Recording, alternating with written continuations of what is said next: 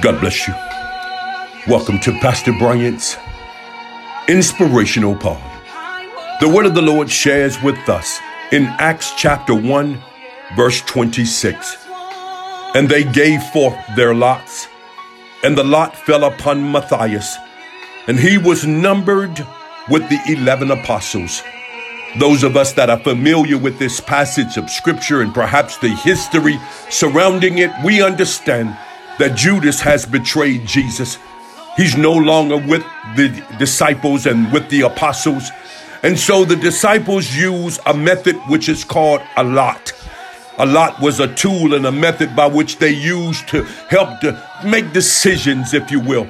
They would use this lot to make clarifying decisions and tough decisions. And so I've come to share with you on today that come November 3rd, we have a tough decision to be made.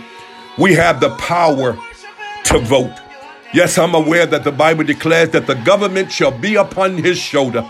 But God has given us the tool, the power to vote that our voice might be heard. Let me share with you, beloved, that if you do not vote, you have no voice. And if you have no voice, you have no power.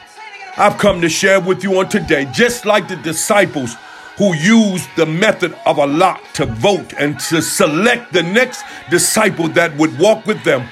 We have a responsibility to use the power of voting to select the next chief and commander of these here great United States of America. Look, you be encouraged on today. And until next time, vote. And I'm in his service.